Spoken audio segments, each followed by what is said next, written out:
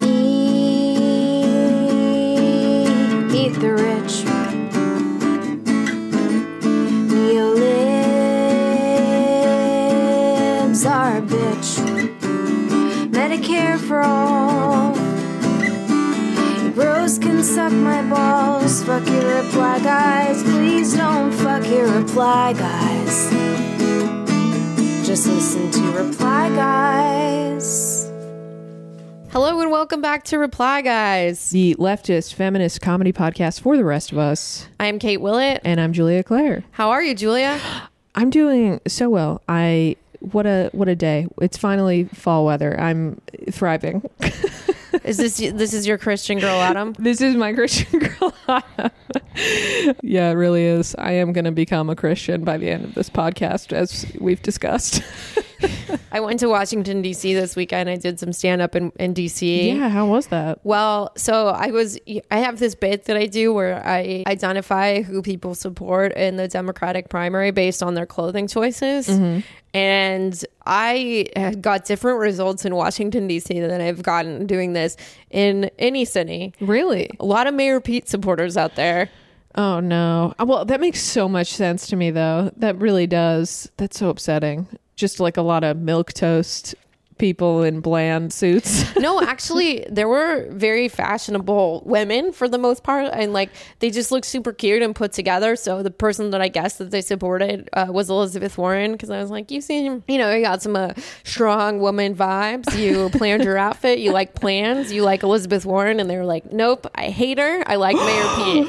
What? Yeah. God. Oh my God. What are your terrible politics if you love Mayor Pete and you hate Elizabeth Warren? Yeah. What do you probably just work for McKinsey. Yeah, I mean, I think the thing is DC does have a lot of like consultant type people, so maybe absolutely. Yeah, that's why I said it makes a lot of sense to me that most of Mayor Pete's support is probably there, and in like maybe Silicon Valley, the people who are not in the Yang Gang. Let's talk a little bit about Elizabeth Warren, because she had a hot sex scandal this week. Which, we love to see it, as this is a feminist podcast, and so Jacob Wohl, who's the teen who writes for like Turning Points USA or something, just one of those like hardcore conservative conspiracy theorist teens, he started a rumor that Elizabeth Warren had an affair with a 24-year-old Marine, and he like put out these pictures of this guy with just like a ripped back, and he had these like major scratches on his back, and it was debunked like immediately, obviously, and because the guy in question, his Instagram is public, and it was from like working out or something like that. I think he hit himself with a chain. I don't know what those guys do. Yeah, but it was very funny to me to think about Elizabeth Warren having an affair with a 24-year-old, because let me say, there is nothing that woman loves more than plans, and there is nothing that a 24-year-old man hates more than a woman who wants to make plans. Absolutely. Yeah. And also, it's like, I was like, this is what you're doing to try to make people not like her. All you're telling me is that she fucks and she loves the troops. Okay, that's people. Who doesn't love that? It's crazy to me that people tried to slut shame Elizabeth Warren. Like, I know that that's always the thing with female candidates, but it's like, I just figured if you're like 70 years old that you would somehow be exempt from that. They tried to slut shame Kamala like last year. Yeah. She dated Willie Brown, who was the mayor of San Francisco for a while. He's kind of a major political figure in Bay Area politics.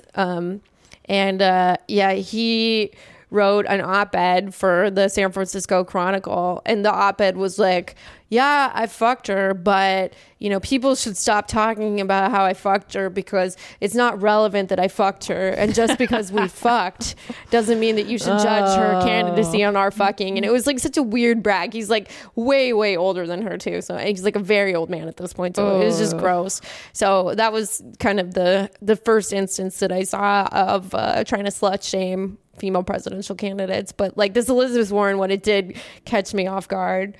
It's just so funny. And it's also hilarious that her very famous $50 a semester community college, their mascot is the Cougars. Oh my God, her tweet was so funny. Yeah. Like that was a sick own. So people were saying that she was a cougar, and what did she tweet? Do you remember? It was like, you know, I'm very glad. Feeling very grateful for my college, which costs $50 a semester or something like Go that. Cougars. Go Cougars. Yeah, it was an incredible loan.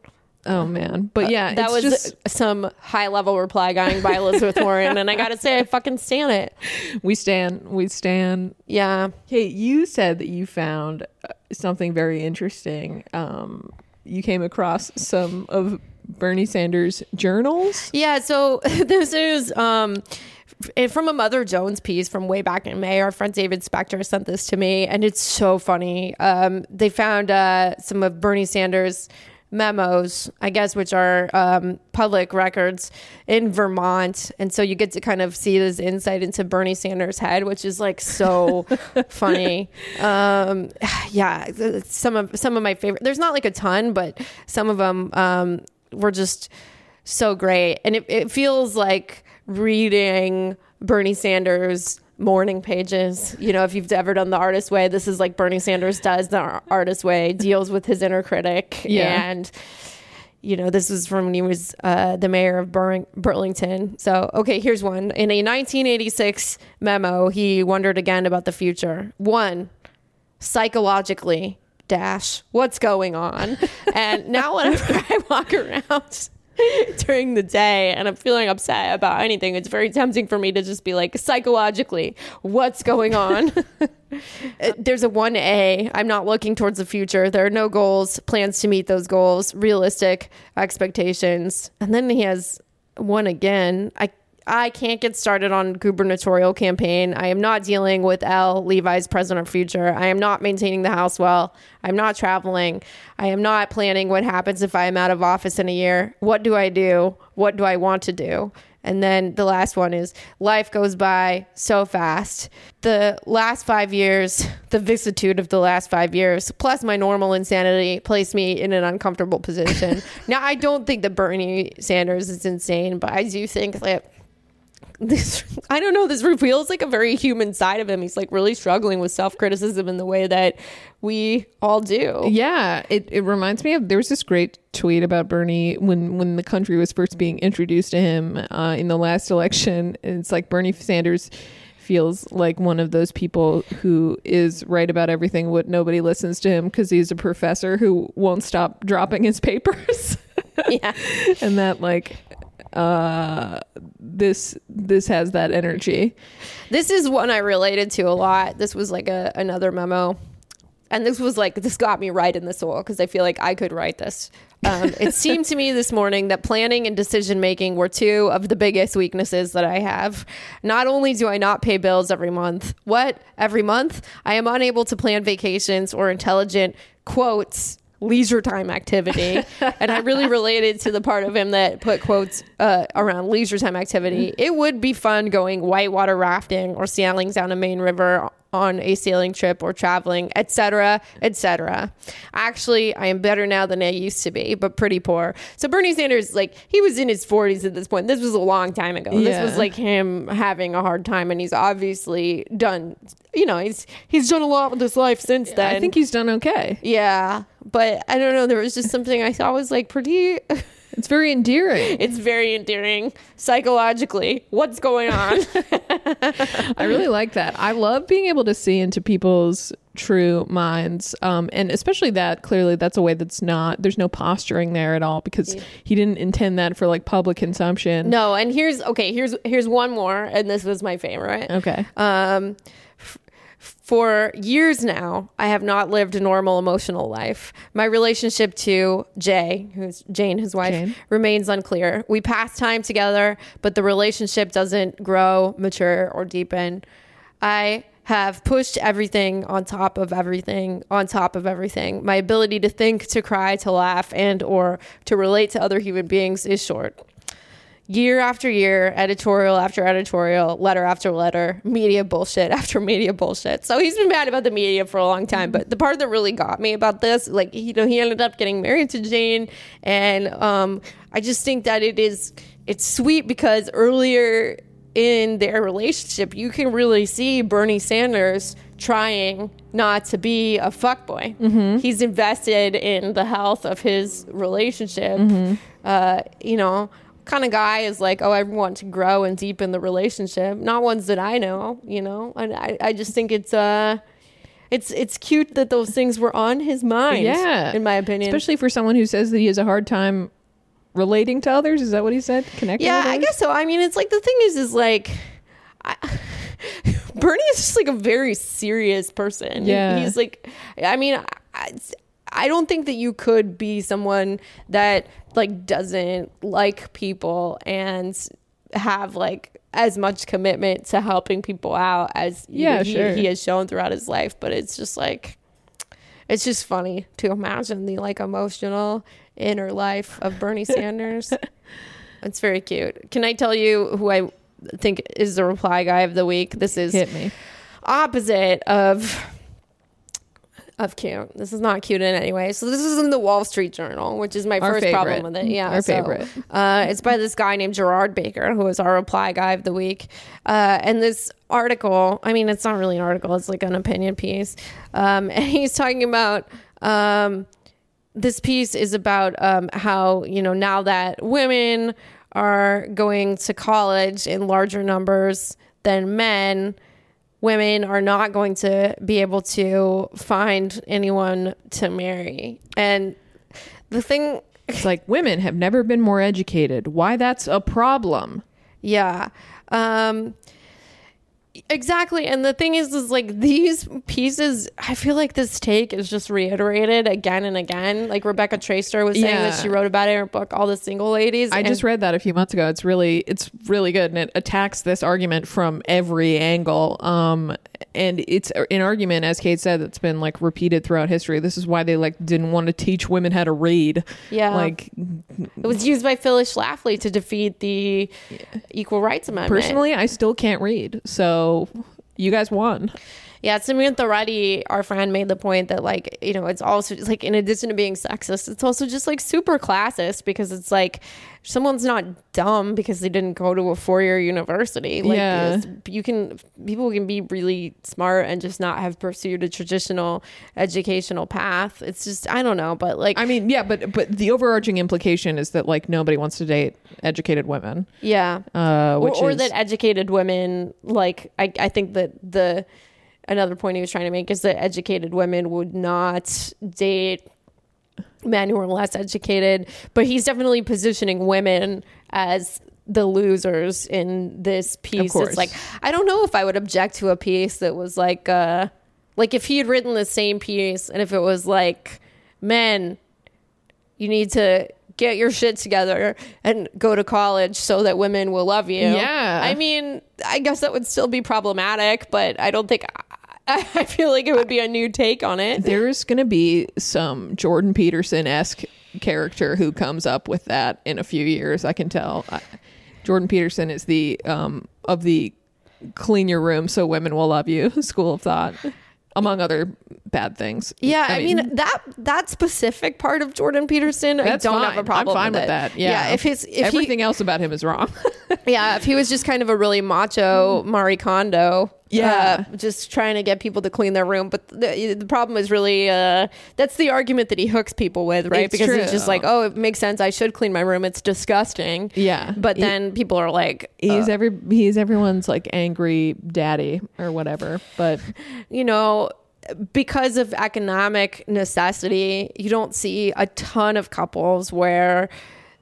A ton of heterosexual couples where you only have the male partner and the couple working. It's just because most people, like, especially with families, like need to two work. Incomes, you know? So I feel like now that these schools can't be like, oh, women should stay home for moral reasons, you know, or women shouldn't go to college for moral reasons, like, because people need money now because capitalism, like, they've kind of the scare tactic for women is now like, well, you know, you can do this stuff, ladies, and it's not morally wrong, but just keep in mind that no one will love you. Yeah, I love that. Yeah, it's essentially, you know, go ahead, get a master's degree, get a PhD, but good luck finding a mate who will love you.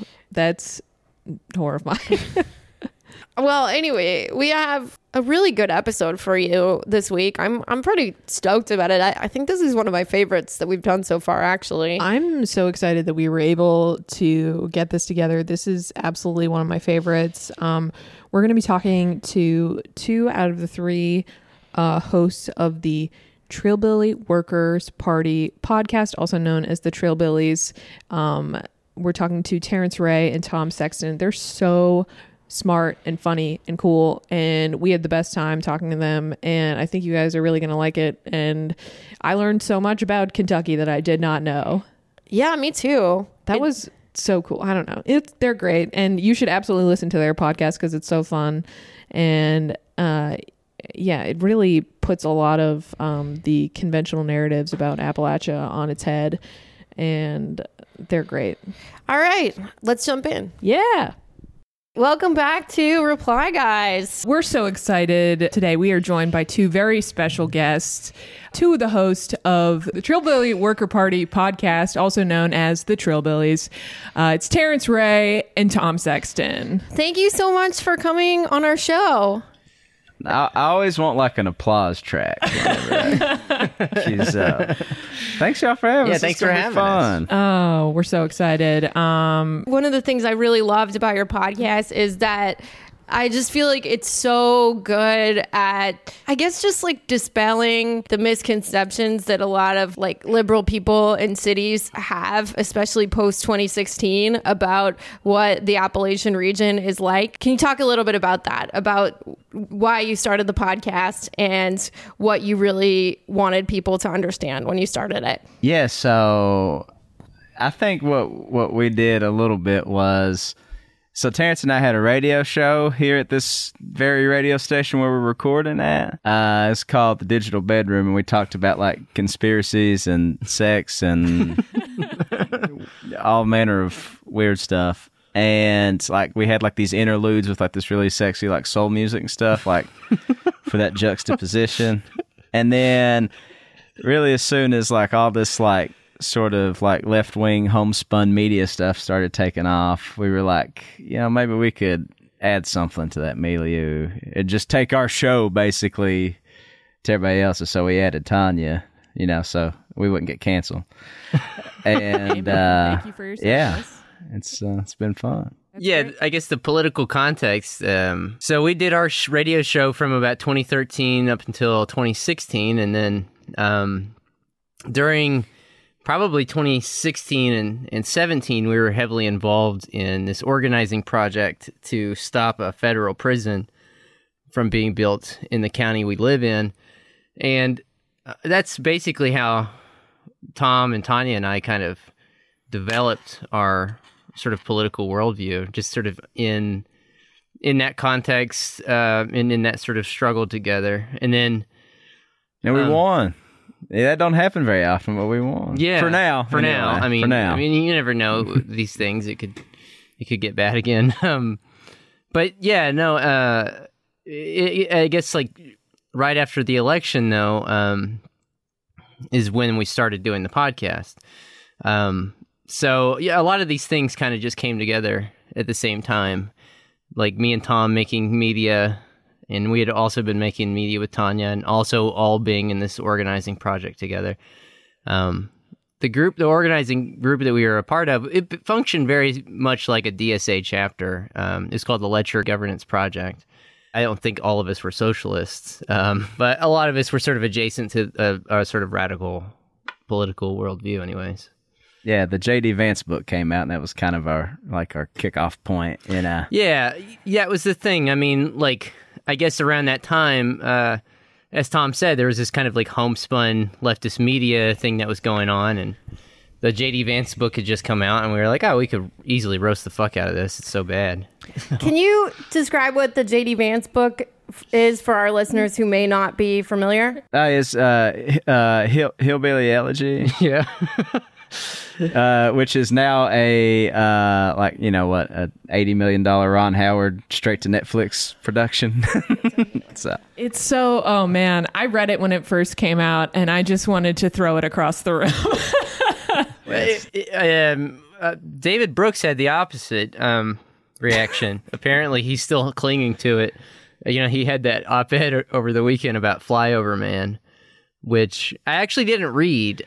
which is definitely like his version of T-Bone. Yeah, too. yeah. Remember Cory Booker's imaginary drug dealing buddy? Yeah, I think that goes to something that I was thinking about a lot when I was thinking about what we were going to talk to you guys about. And I think that like from the coasts, the way that the media talks about Appalachia and the middle of the country is either totally dismissive or like faux reverential in a way that's like almost fetishistic. That's like, oh, this is where the real Americans live, but they actually don't care about what happens to the people there.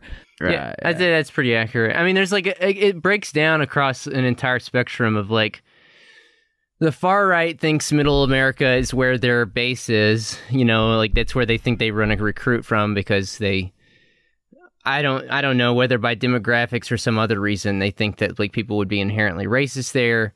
And then the sort of conservative center right like sort of sees it as their natural political base because in many ways it is, but that's mostly because that's where the resources are in this country.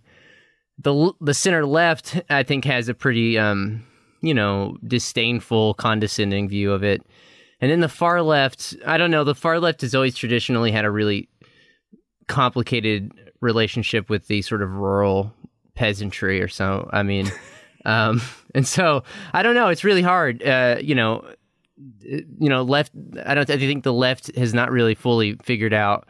I don't think anybody has really fully figured out, except for the conservatives, like in the center right, have really figured out what to really do with rural America. Until I was researching your podcast, I don't think I knew that Kentucky had been a blue state until as recently as like 2004, the second George W. Bush election. Is that true? Yeah, that's kind of, sort of a refrain that I go back to all the time when I read stuff like whatever liberals opining on what's going on in Appalachia. It's like, it was the most reliable blue wall in the country up until about that point. Like Jimmy Carter won West Virginia when he was running against Reagan, for re-election. So it's like, all this stuff is like, what have you done for me lately shit. And, So what are some of the factors that changed things for our listeners who might not be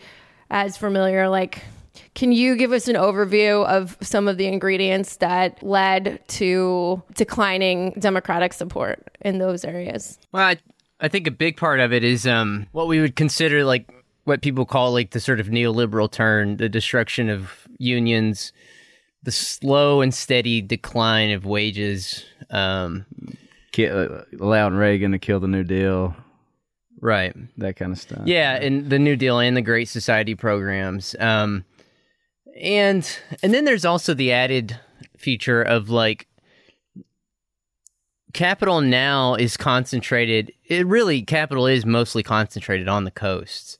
And so I think that for the Democrats, I think that they see their base as more sort of like a middle class sort of intelligentsia maybe.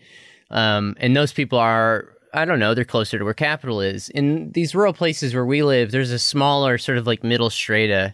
And so in many ways, income is more, it's more polarized and it's more sort of entrenched.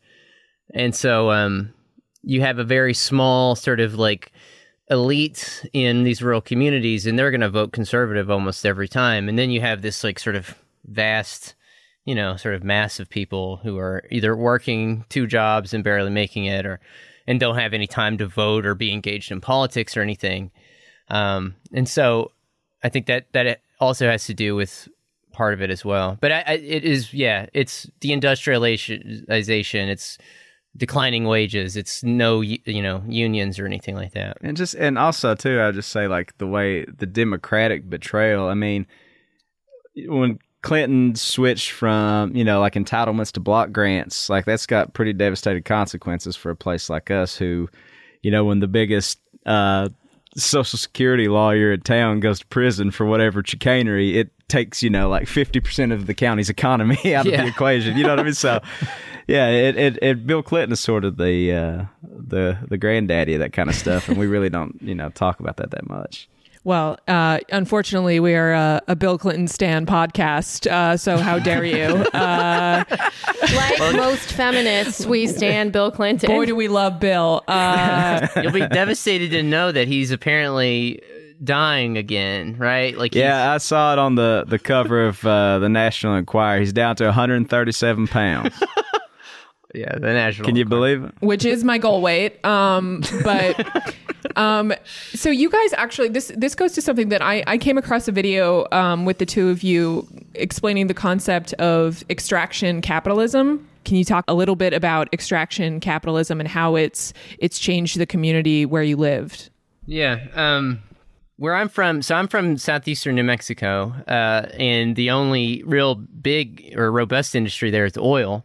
And then where we live now and where Tom is from is coal. And so in a lot of these places, in a lot of these rural places, the entire sort of like political economy of a community will be sort of structured around a resource.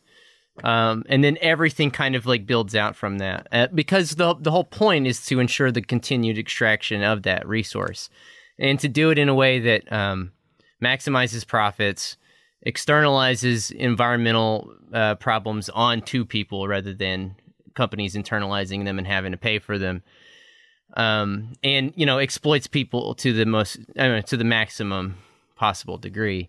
And so, I guess in our minds, like extraction capitalism is basically like people, a question we get a lot is like, oh, mountaintop removal is bad, environmental destruction is bad, surface mining, pipelines and stuff is bad, but like, what can you do to stop it? Like, you work outside the system, you work in the corporations and try to unionize them, do you work in governmental agencies?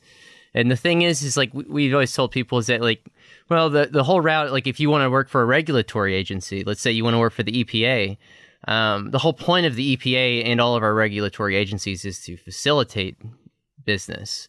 It's not to actually, protect us and keep us safe.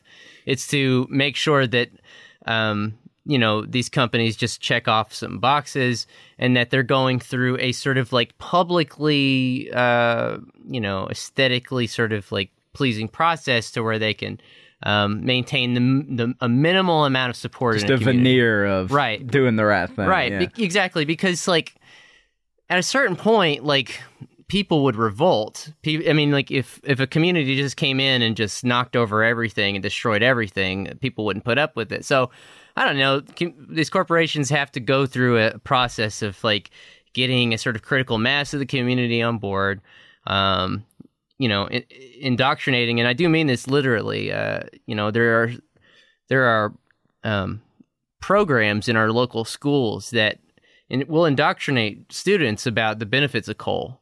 And this is not just the case here. I mean, this is in a lot of other places, like where I'm from. It's about oil. And when I was in elementary school, we had a coal day, and they would talk about how God gave us coal, and like this is our proud heritage and all that kind of stuff. Yeah, and so this is the thing I think that we've been trying to impress upon Democrats is that.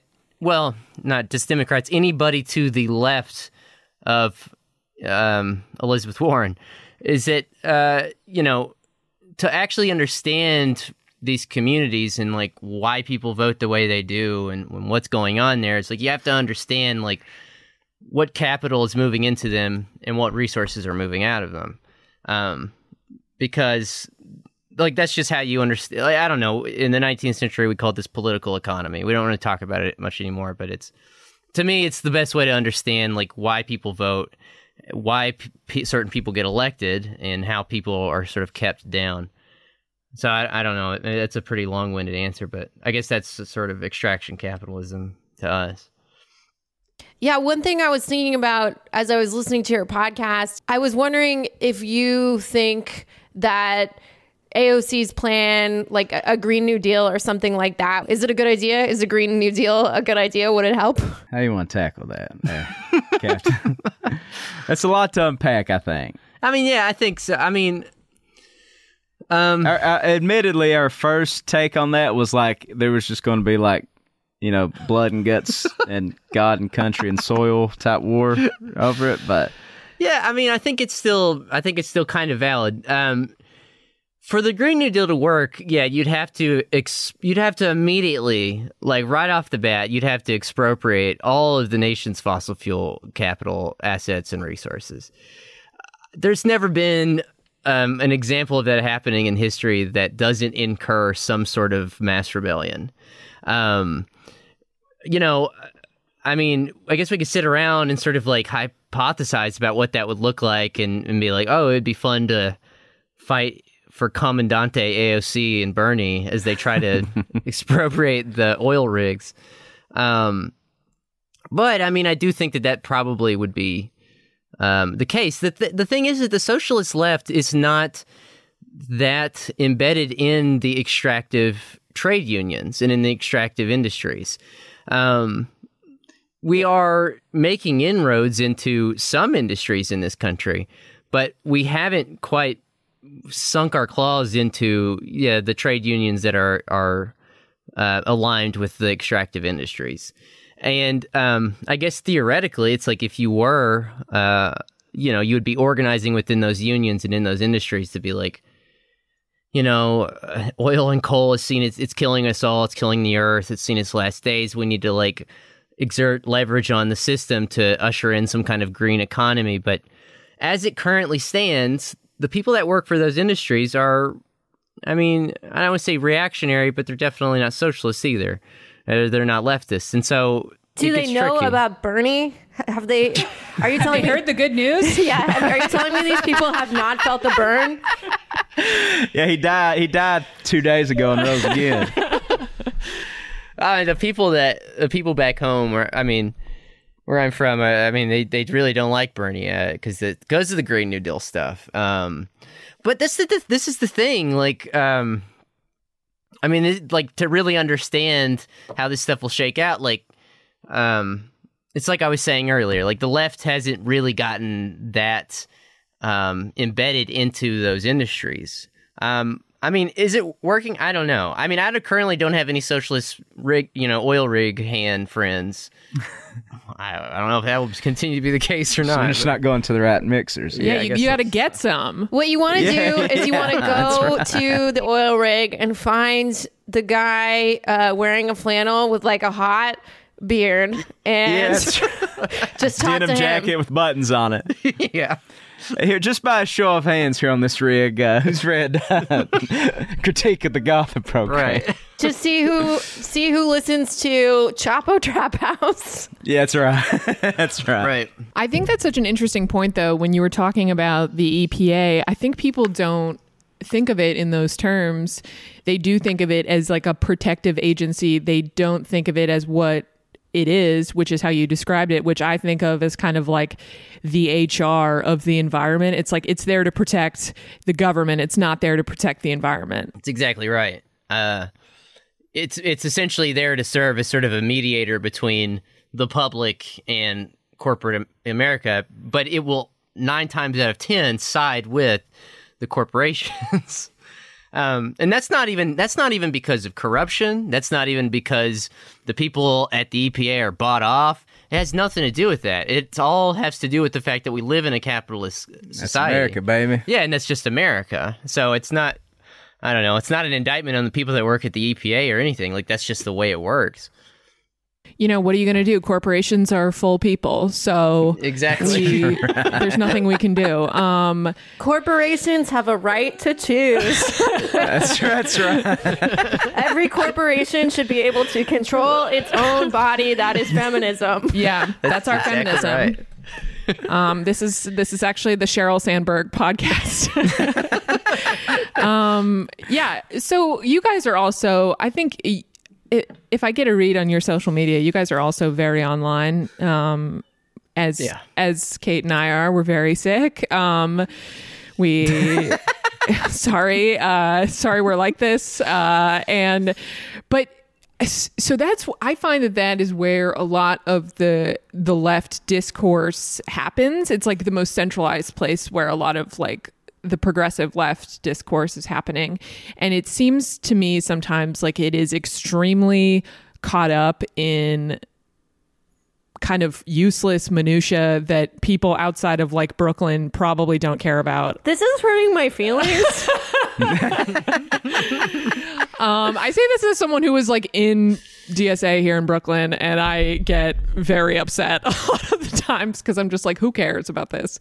Do you guys ever feel like that? Like the leftist discourse is kind of like tilted to the coasts, or is that just like indicative of all American media? Well, we were trying to start up our own DSA chapter here at one point, and we threw a pool party.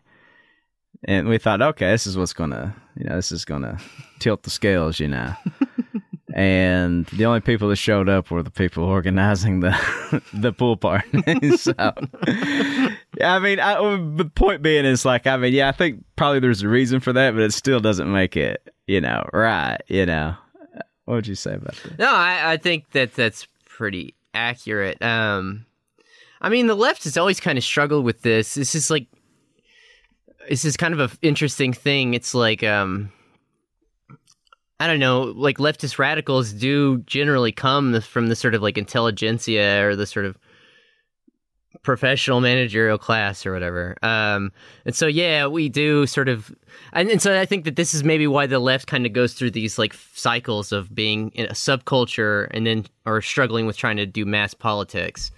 Like, I guess in the 70s, the left was very much a subculture. And then, but now, I mean, it's weird. You're right. Like a lot of it does happen on Twitter.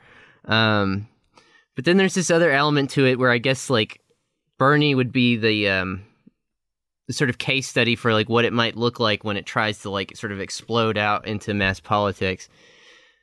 But I don't know. I mean, because I struggle with this too. I mean, people think that we're the sort of like authentic podcast, but if you listen to us, like a lot of the stuff we talk about, like nobody would have any fucking clue what we're talking about because it's so, yeah, it's like minutia. It's so esoteric. That's true.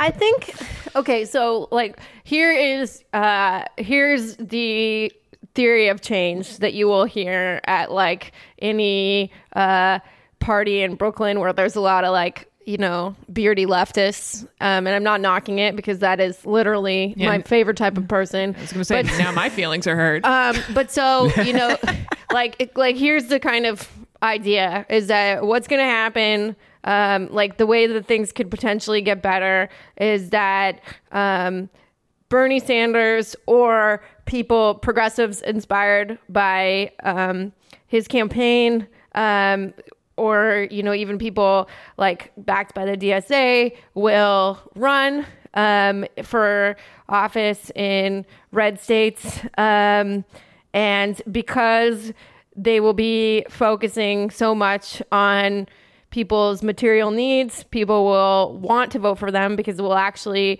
improve their lives. And then these states can be flipped and progressive legislation like Medicare for All can get through.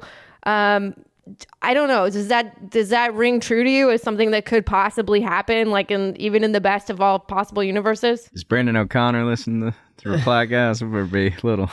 Yeah, I don't know. It depends because it's weird. The thing about America is that like a lot of our electoral politics are also entirely driven by, if it's not celebrity, it's at least driven by like a person. I mean, like the person running has to also be charismatic and personable. So it's, I don't know. It's like, I think that you're right. Some sort of leftists maybe do think like, oh, anybody with the right platform can just run and then that'll be it. But like people have to be, they have to be hot. too. I know. Yes, That's true. Yeah. That's true. That'd be hot as well. You're right.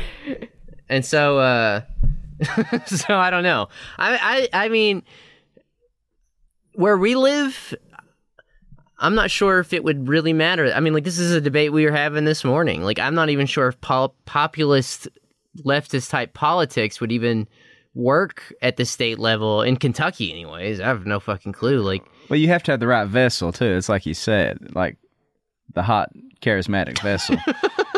So like Ted Cruz. like Ted Cruz, for example. I don't know about the hot part, but Trump has rhetorical gifts of a kind, I guess you can say. And I guess when you pair that, and also just the advantage of having been like on everybody's Monday night programming for the last 12 fucking years before he ran. And then you pair that with talking about people's material needs, like that is the recipe. But I don't think in and of itself like addressing people's material needs, because all politicians do that. They say they'll give you the world, and then once they're in there, they don't. Yeah.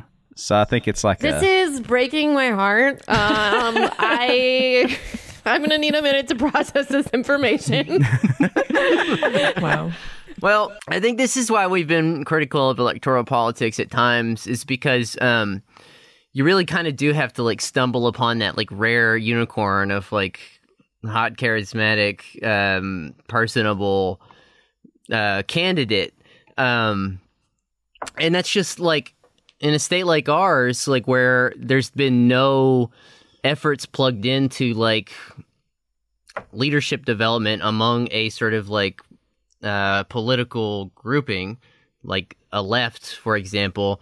Like, I don't even know who that would be. Like, the guy who's currently running for governor against Matt Bevin, our reactionary right-wing governor, his name is Andy Beshear, and he has the personality of, a piece of bread. Like, he has no personality. And so, I don't know. It's just like, you're right. Like, I hear what you're saying, big guy. Yeah. I'll I'm answer from the California, and I'm my people are gluten free, so I'm offended by this bread reference. Know the room, buddy. Yeah. No, but I think that and I was listening to a bunch of your episodes, and you guys have been very critical of Amy McGrath, and I think in a way that I think is really important to talk about, because she's running against Mitch McConnell, and her campaign announcement video went viral on social media, and people were so excited because she's like a narc or whatever. And but as her campaign has gone on and she's revealed more of her positions, she's a lot more conservative than I think most of us would want her to be. And I guess from two people in Kentucky, I just would like to hear more about why you guys think she falls into that category. Well, she did say that the Democrats need to get out of the way and let Trump do his job. That was her opening gambit. That didn't poll well. And so what was the next thing that her next blunder? Like, this has been the most catastrophic campaign. Like, so her campaign manager bookended that like pro-Trump fiasco with bragging about getting the most popular sportscaster in the state fired from his job, who was also maybe going to run against her. They got him fired because he was writing a book about Mitch McConnell or something. Yeah. This is an interesting thing, and this is just now occurring to me. But so Amy McGrath is kind of like, I don't want to say like a pawn, because she is very ambitious. She wants to be a very powerful political leader in Kentucky, but she's also kind of become the vessel for the resistance, because they want to take down Mitch. So they started this Ditch Mitch campaign, and like celebrities and all these people are pouring millions into this campaign. And it's been fascinating because the Ditch Mitch campaign is kind of flagged out in the last couple weeks because of impeachment. Because now they're in this really weird like limbo period where the resistance people really need McConnell to pull his strings to get Trump impeached. And so now they're kind of between they're kind of backing off of it a little bit. Exactly. It's been really fascinating to watch. So like that's a separate issue from like McGrath's very bad campaign in and of itself. But the larger point here is that the resistance libs in this country really were sort of pouring a lot of energy and money into this Ditch Mitch campaign, and they were using all this like red baiting tactics to do it, like calling him Moscow Mitch and selling shirts with like Niets on it. Yeah. And so the person they landed on was McGrath. McGrath is bad for a whole host of reasons, one of which Tom said that she's been kind of soft on Trump. The other, which is to me the most obvious reason and why I would never in a million years vote for her, I don't care who she's running against, is that she's a war criminal. She's personally killed people. Explain to me, so why is being a war criminal bad? I believe in the resistance, and I don't know. Yeah. Kissinger made it look so cool. Yeah. That's right. It is funny though. It's like the reason the NFL still exists is to just sort of like bolster war criminals. Yeah. And like her thing is like it's very different from like just being like an enlisted person. Like she was like pacifying villages in Afghanistan using extreme prejudice. and she's very proud of this, you know. Yeah, no, she runs on this. She is very proud of this. As are a lot of the troop candidates are, like Pete Buttigieg, very similar.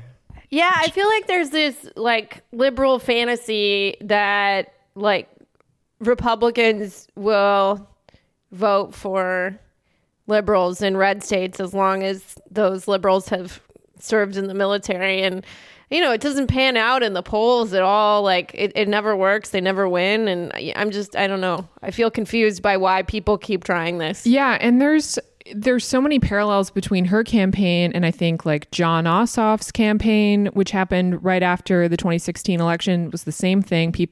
Celebrities, people pouring money into his campaign. He lost. Beto, same thing. Yeah. And who is more like, besides Mitch McConnell, who the fuck is more hated than Ted Cruz?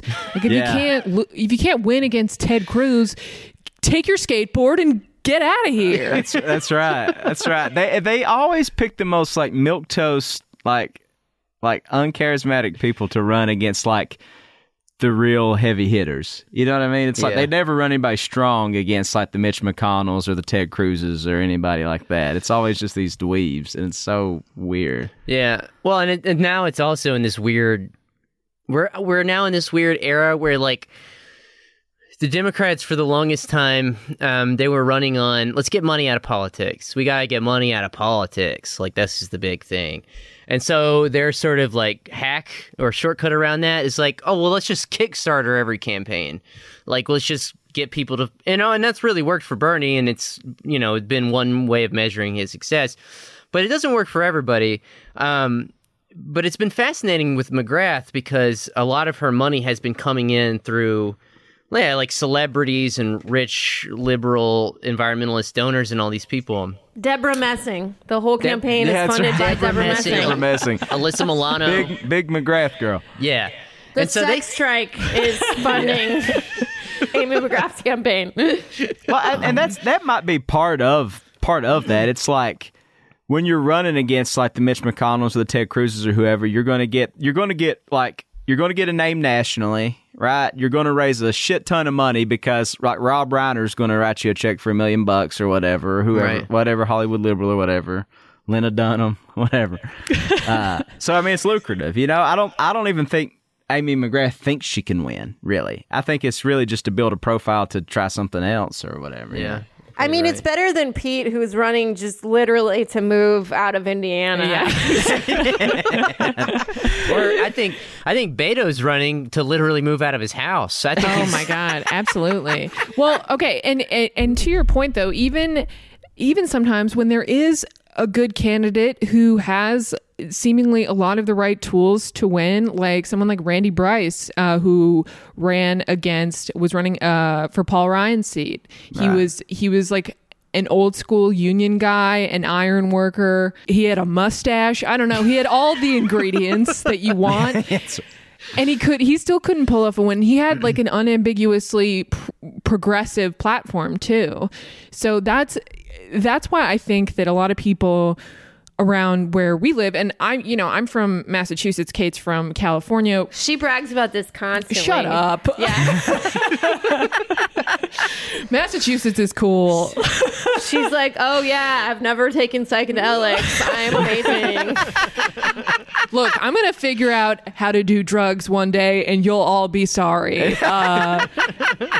No, but like basically we've only ever lived in these like I've only ever lived in like blue enclaves. And I think that the way that a lot of people talk about how to win in districts like yours or any of the ones that we've mentioned is just, it's a fantasy. I don't think it's I think it's like the days of trying to reason with people out of their partisanship is, I think, over. I don't know. Yeah. I don't want to be too fatalistic about it because there's so much more than we can do outside of electoral politics, and we should. But it's kind of frustrating to hear these like fantasy arguments from people like me, frankly, who have only ever, not that I'm making these arguments, but people like me who have only ever lived in, hard blue states. Right. Well, the thing is there's money in it. Like, I mean, this is like why I think we've always advocated. Like, I think for me, the best way for me to think about it is I've always advocated for trying to change things by putting pressure on the system rather than trying to get in the system and change it. Because the thing with electoral politics is that it is very lucrative. I mean, it's a massive industry now. You've got PR firms, you have advertising firms, you've got consultants and all these other people. It's become an industry in and of itself. And so in that way, it's kind of like the nonprofit industry. Anytime you've got that much money coming into something, it becomes compromised due to its sort of entrenchment in the system. It depends on the status quo for its own longevity. And so that's why I think we've always been more like, if you're going to change the system, if you're really going to fuck it up, like it's got to be an external force driving into it, like whether it's unions or some sort of whatever, I don't know. But not to say you don't vote for Bernie or whatever the case may be, but that's not where politics begins and ends. Right. One thing you've talked a lot about on your show is how few people are actually voting in Kentucky and throughout the South in general, and how by extension it's really unfair for people to call it like Trump country when so few people actually voted for the guy. I was wondering if you could speak a little bit to some of the reasons why why voter turnout is so low. Well, I think an obvious thing is, working people don't really have, let's say you're a coal miner, for example. It's like not the easiest thing in the world to, go on your lunch break and take an hour-and-a-half cart ride out of the mine, hop in your car, drive an hour across the mountain to go to your polling station, and then repeat all those steps. They just don't give you 4.5-hour lunch breaks when you work in the coal mines. But we have them in Brooklyn, actually. Yeah. The Brooklyn coal miners get 4.5-hour lunch breaks. Yes, 4.5 hours. It's very Parisian. In the content mines. Yeah, I mean, and even if you're working at McDonald's or something, I mean, you're on a 12-hour shift or something. I mean, you don't have, in this country, voting day is not a holiday or whatever, and so you don't. But even if it was, I mean, you have to believe in voting as something that will actually change something or actually change your circumstances. And most working people don't. Right, exactly. Yeah. And I think, this is probably, hopefully this has changed since the last few elections, but I think for a long time people just didn't pay attention to electoral politics outside of every 4 years, like the presidential race every 4 years. And, if you look at the numbers, the representatives that people are the most satisfied with are their local representatives a lot of the time. So I think, and again, I don't want to put too much of the onus on obviously the system is fucked and I don't, there's so much wrong with it. But I think something that has felt empowering for me is definitely learning more about the politics directly in my area, but I also know that that's like a luxury as someone who does not work in a coal mine and who does like, I can fairly easily get to my polling place. Yeah, I mean, it's kind of like, it's hard to say, like, you would also think that, like, maybe a candidate would sort of just go out of their way, or a representative would sort of go out of their way and try to, like, meet people where they're at, like, at work or whatever. But the thing is a lot of these candidates spend most of their times at chambers of commerce and, those types of places. Like, I mean, this goes back to what we were saying earlier about the EPA and about extractive capitalism. Like, your sustainability and longevity in office isn't determined by people who work in coal mines and McDonald's. It's determined by people who are in the chambers of commerce and who are, I don't know, the elite of a community. It's so funny when you mentioned nonprofits. I actually, a few years ago, I worked for a nonprofit for like 9 months, and I just learned that the woman who sat behind me at work left recently to work at her father's business, and her father's business is storing people's gold. Very normal job. So outside of electoral politics, I think you've talked a lot about the labor movement in Kentucky, and I was wondering if you could give us an overview of some things to potentially be optimistic about there. Well, UAW workers are on strike right now for General Motors. There's a factory in Western Kentucky in Bowling Green. They're striking. We have several Bowling Green is where the massacre was. Is that correct? The Bowling Green massacre? Yeah, that's right. Yes. Same place. Same place. There's also a Corvette museum there. And there was the big sinkhole. Do you remember that? When the big sinkhole opened in the Corvette museum and all those like cars went to hell? I didn't hear about that. Is that real? Yeah, that happened. Yeah. What? Yeah, but nobody died or fell in the hole, which I find highly suspicious. Well, then weird. What a waste. Right. Yeah. There's also a few there's also a few additional car manufacturing centers here in Kentucky for Toyota. Then there's the bourbon industry, which is fairly unionized, and even went on strike for about a week or two earlier this year. They're a huge industry in the state is healthcare, and those workers are mostly unionized by United Steelworkers. And then I think the sort of final component to this sort of mosaic is the teachers. Service industry workers are not that unionized, and I think that that's kind of the missing link here. And I think that this is sort of what we've been sort of preaching on our show for a while, is that you can have these larger trade unions, you can have teachers with unions, but the missing link is you need the service industry. And that's, everybody from cashiers to wait staff. I think that you need those all sort of like working together. I don't know how you knit them together. Like this, we're still, figuring this out ourselves, and we aren't sociologists or anything. We're just a couple people with a podcast. So there is nothing more important to change than leftist comedy podcasting. It's true. That is how it happens, and you will never convince me otherwise.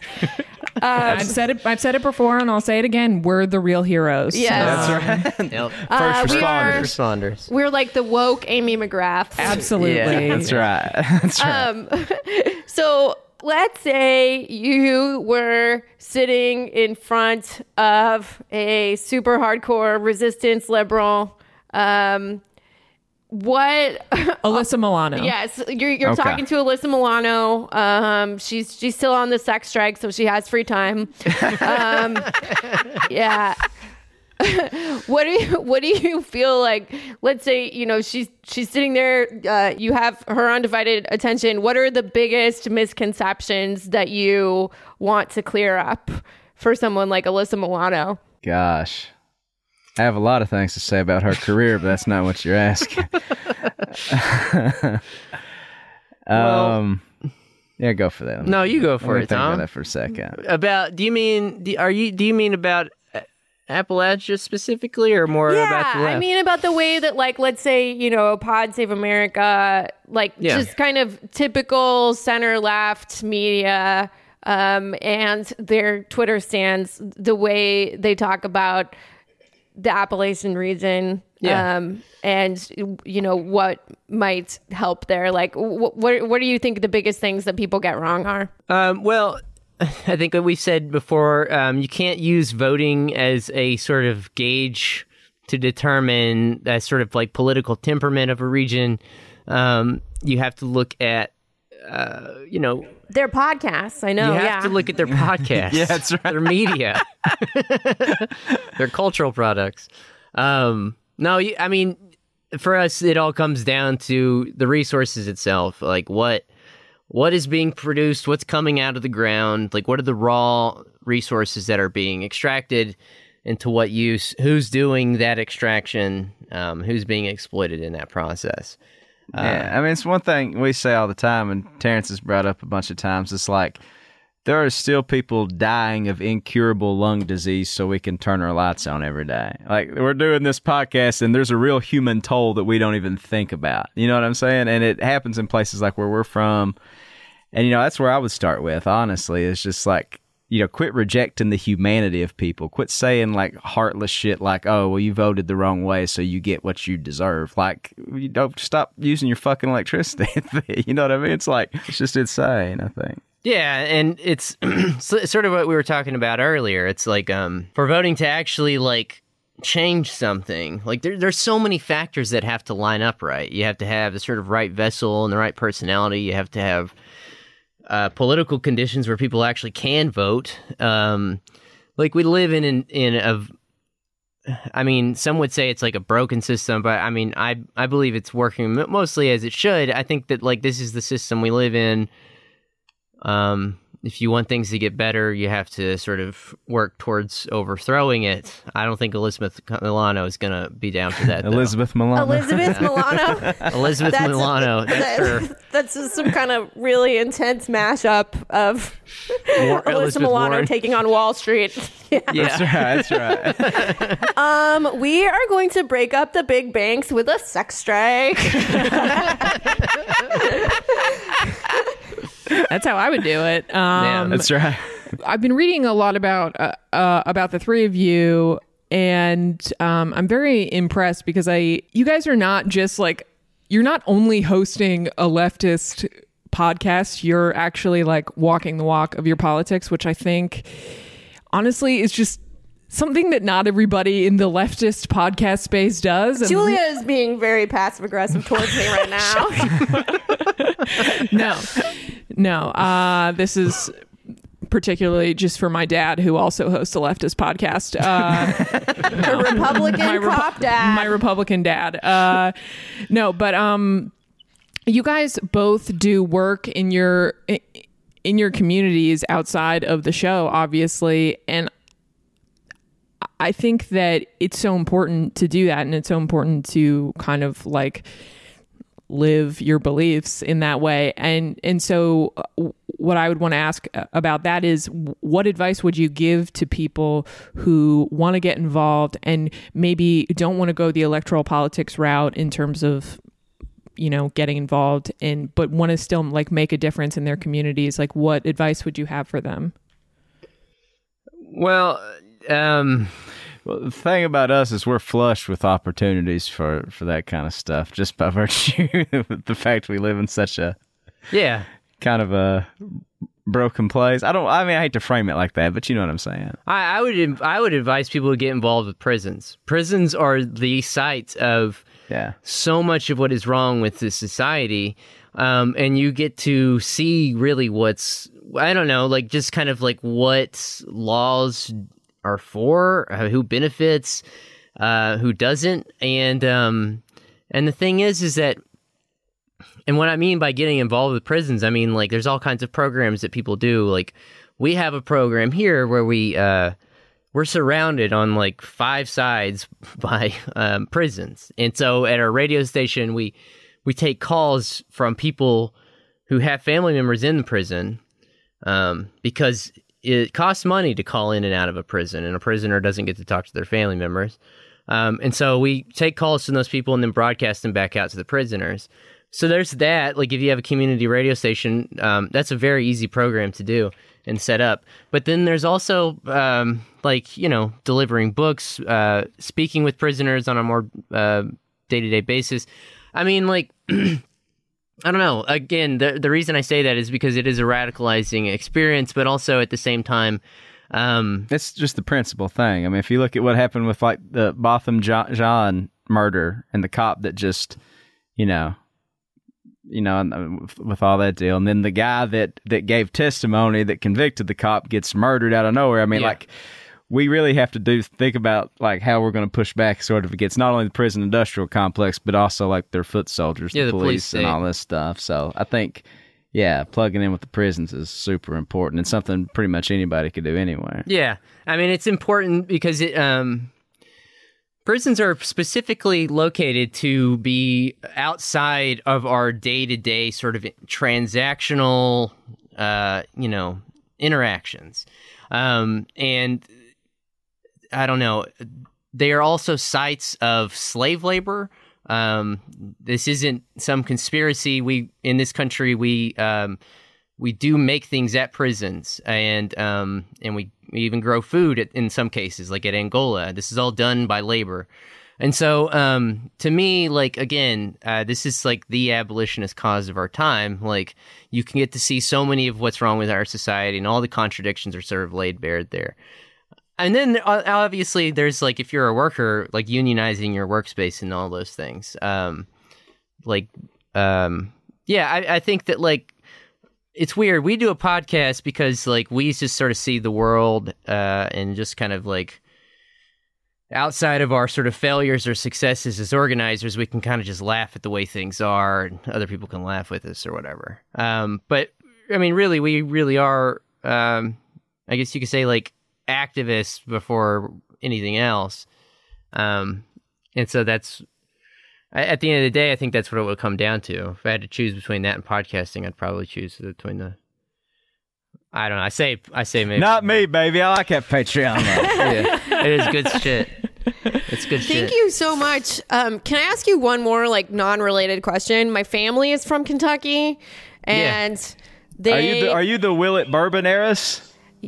I am related to those people, but I have nothing. Yeah, that's my family, but I have I've never met them. I don't have anything. I don't have any of their money, is what I'm saying. But yeah, is that like are there like a lot of Willets walking around Kentucky? I'll go ask for your share of the Willett Bourbon fortune if you want me to. My friend Kate would like her percentage. Yeah. There's that's like in central Kentucky around Lexington, Louisville. It's a pretty common last name. That's why I thought when I saw your last name, when I saw your Netflix thing, I think a couple months ago or whatever that was. And it's weird that like this is happening because I remember seeing that. But I think the Willets are fairly. Yeah, I want to go someday and like meet them and stuff. I think, I don't know. From what I understand, they're pretty lefty. My Trump voting family is in California. But I don't think they had much influence over California's election. My dad is a Governor Bill Weld Republican. Hell yeah. Hell yeah. All right. Well, I know you guys probably have to get going, but before we leave, is there anything that we should have asked you about? Anything you really want our listeners to know? You can find me on Twitter, miss my name, Terrence Ray, Tarenc. Yeah, me too. At Tom Sexton, not Terrence Ray. At the Trillbillies is our big Twitter, and at Aunt Bernice is Tanya's Twitter handle, or Auntie Bernice. Yeah, and you can listen to the podcast the usual. Yeah, the usual way. The usual places. Yeah, we're in a lull, in a touring and writing lull, so we don't have anything to plug. Yeah, we just finished a tour, so. Yeah. Did you guys come to New York? No, we've mostly toured in the South. In the spring, though, I think there's plans to with Street Fight and District Sentinel, maybe. So nice. We'll be up there. If you come to New York and you want like help with anything coming to New York, let me know. Yeah. Hell yeah. Also, come back on the podcast. Yeah. Yeah, y'all come on ours too. This is Yeah. fun. Yeah, we'd love to. Thank you so much. You guys are cool as hell. Yeah, it's been a real pleasure talking to you, and we loved it. Thank you so much. Thank you so much for listening to Reply Guys. If you like the show, please rate and review us on Apple Podcasts. It really helps other people find us.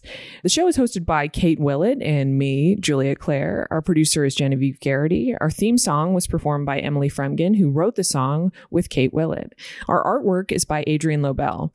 If you want to find us on Twitter, we're at Kate Willett with 2 L's and 2 T's, and I'm at OJuliaTweets, OH Julia Tweets. And Twitter is where you can also find our Reply Guys. They are always with us. Bernie, take us out.